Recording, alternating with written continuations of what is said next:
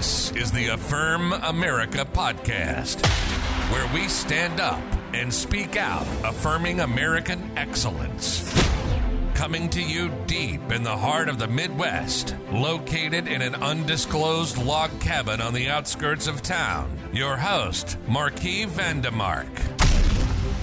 Welcome to the Affirm America podcast on this Monday morning, October 17, 2022. We're just about 21 days out until the midterm elections, and we got some cool weather here in the Midwest. In fact, tomorrow it looks like we got a little rain mixed with that white stuff, that snow's coming. But hey, it's the greatest country on God's green earth. Thanks for joining us on the Affirm America podcast. I'm your host, Marquis Vandemark. And we're talking top news, top 5 headlines for this Monday morning. Let's start off with headline number 5. Poll, GOP widens the lead in congressional generic ballot. From the Washington Examiner. Confidence of a GOP rout on Election Day gained support on Friday when a new survey showed a huge gain for Republicans in the so-called generic ballot. Already with a high 4 percentage point lead over Democrats, the latest Rasmussen Report survey showed the gap nearly doubling to a 7-point GOP lead. The gap is significant because generic ballot polls typically underestimate the size of Republican support. Several GOP pollsters have said that a Democratic lead of 3 points, for example, typically signals a big GOP win. From Rasmussen, voters under 40 favored Democrats by a 12-point margin, 47 to 35%, but voters ages 40 to 64 favor Republicans 52 to 39%, and the GOP lead is 18 points, 56 to 38% among voters 65 and older. Republicans have earned the independent vote as well. Kevin McCullough. Voters are looking to hear from the candidates as to their actual solutions for the actual problems they are living with. The left has no answers for anything, hence they have no message to build any kind of real momentum around. Okay, that's good news for the GOP, but the last thing we want to do is become complacent and relax and think that we got this thing won, because we still have a battle in front of us. We got 21 days till the midterms. Nobody should rest for 1 second. We need to win this thing. We need to take back the House. We need to take back the Senate. We need to put the chains on Joe Biden. Democrats need to lose big time because our country depends upon it, the most important election in our lifetime. All right, headline number 4. Biden, the economy is strong as hell. From The Hill. Joe Biden is facing the wrath of conservatives online after he was caught on camera telling a reporter in Portland that the economy is strong as hell while licking away at a Baskin-Robbins ice cream cone.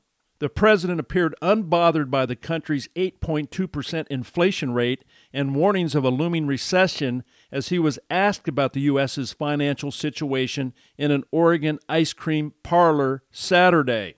From the town hall. President Joe Biden is under the impression that the American economy is booming. The fundamentals couldn't be more robust. It's strong as hell. The president said this while munching on an ice cream at a Portland Baskin-Robbins yesterday, which only adds to the senility of this administration. As Democrats in swing districts breathe sighs of relief that Biden avoided them on the campaign trail, they got a brutal reminder that whatever asinine remarks barrel out of Biden's mouth are just as damaging to their slim re-election chances. Town hall, end wokeness.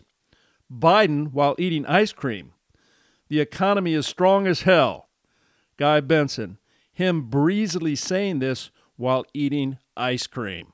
So there you go. I think probably Joe Biden probably believes that. Probably all of his handlers, Barack Obama and Susan Rice, that are all behind him, directing him, the orchestra conductors, probably telling him, yeah, go out and tell everybody that the economy's doing great, Joe. And he believes it because he doesn't even know where the hell he is half the time. He's completely confused. You can pretty much tell somebody that's affirm or has mental dementia anything, and they're going to believe it. And that's what you got, guys. So just remember, the election's 21 days away, and it's all in your hands now. So you know what to do. All right, headline number 3. Fauci on school closures during pandemic. I had nothing to do with it. From the National Review, Dr. Anthony Fauci, who recently announced he would be leaving his government post as White House chief medical advisor, claimed innocence on the fallout from school shutdowns, namely dramatic learning loss among K-12 students, in an interview that aired Sunday. The nation's chief immunologist denied that he had any responsibility in driving the public health consensus that schools should have discontinued in-person instruction for many months on end as a COVID-19 mitigation measure. As late as September 2020, Fauci recommended that schools only open up once the virus is under control, he told CNN at the time. CNC Research. Was it a mistake to see schools closed as long as they were? ? Fauci, quote, I had nothing to do with it, end quote. From the Washington Examiner, school shutdowns have come under increased criticism as more research has come out detailing their negative effects, mainly skyrocketing mental health issues among students and a massive decline in learning. Recent studies have shown that students have suffered the largest loss in learning in over 30 years due to COVID-19 related school shutdowns. Well, listen, the whole time Fauci was all over the place. One day he would make one comment, the next day he would change it. He was blowing in the wind. Every time people were asking him questions, he was always just flip-flopping all over the place. We're going to get to the bottom of it after the Republicans take the House and the Senate, because we're going to have some committee hearings. Fauci's going to be called in. We're going to find the connections to the Wuhan lab and all of his activities that funded the Wuhan Biological Warfare Center there in China. And just get yourself ready there, because you had nothing to do with it. You may be able to make that quote, but we're going to get you on record, Dr. Fauci, and we're going to really find out exactly what your role was and how you were at the bottom of most of the COVID-19 activities. All right, headline number 2. Mother eviscerates school board's decision to hold family-friendly drag show. Fox News, a San Diego mother who went viral this week for her fierce takedown of a local school board for its plans for, quote, family-friendly, end quote, Halloween drag show, told Fox News she hopes she's encouraged other parents to protect their children from an increasingly prevalent hypersexualized culture. In a widely circulated video on social media, Brittany Mayer accused the Encinitas Union School District of acting as groomers and activist pimps after it invited community youth and families to a queer Halloween party featuring a family-friendly drag queen show. Mayer said that the October 29 Boo Bash event angered dozens of parents who repeatedly asked the board to stop promoting the event and issue an apology. When they refused, Mayer and others showed up at Tuesday's school board meeting to confront them. Rooted wings. We're done mincing words. While we have a culture that has a huge problem with child porn and with sex trafficking, Encinitas Union School District in California made the decision to feature an event to sexualize young children. We will call it exactly what it is.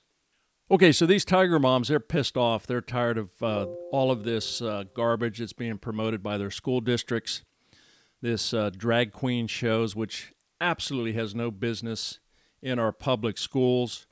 These guys have wormed their way in there, and the parents are speaking out. This is a big issue. Parents are running for school boards. They're kicking out these radical far leftists that have the idea that this is normal, that we should be teaching LGBTQ pornography to young children, sexualizing them, grooming them. This is why this is such an important election cycle. And not only do we have to vote for our senators and congressmen, but we got to dig down deep into the local school districts. Take responsibility for your own child's education. Public schools have been in their indoctrination camps, and we need school choice in all the states now. not only in Arizona, but this needs to be opened up to all the states, charter schools, homeschooling. The time is now. We need to act now. We have an entire generation of young people who are at risk. All right, headline number 1. Senator Raphael Warnock debates cool, calm, and collected Herschel Walker. From the Wall Street Journal, Democratic Senator Raphael Warnock and Republican challenger Herschel Walker clashed over abortion, inflation, and health care in their only debate Friday night, a hotly anticipated event thanks to Mr. Walker's controversial campaign and Georgia's emergence as a perennial battleground state. This race ain't about me. It's about what Raphael Warnock and Joe Biden have done to you and your family, Mr. Walker said in his opening remarks. He went on to try repeatedly to link the incumbent senator to the president. Miera, mod to Senator Warnock. Reverend Warnock, do you believe there should be any limitations on abortion? ? Warnock, I just feel like with the doc and the woman, the room is already full. LOL, laugh out loud. Herschel Walker, I will remind the pastor that there is also a baby in the room. Fox News, mainstream journalists and even liberal media figures admitted that Republican Senate candidate Herschel Walker did better than expected during his Friday night debate against his Democratic opponent, Senator Raphael Warnock, Democrat from Georgia. One claimed that Warnock, the Democratic pro-choice pastor, looked weak and should have fought back harder against Walker's aggressive criticism, and another even declared Walker the victor. All right, so that race is, everybody's watching that. That's an important Senate race. We need to take back Georgia. Warnock is a far-left liberal, radical liberal. He couldn't answer the question. I think he believes abortion all the way up to birth, so this is his take. He didn't answer the question when it was directed to him. Herschel Walker was very clear, very calm, and he's won a lot of voters' hearts. So there you go. All right, those are your top 5 headlines for this Monday morning, October 17th, 21 days out to the midterm elections. Thanks for joining us on the Affirm America podcast. And we'll see you all tomorrow. Have a wonderful start of the new week. God bless everybody. See you then. This is the Affirm America podcast with your host, Marquis Vandemark. And let's never forget, America is great, and we affirm it.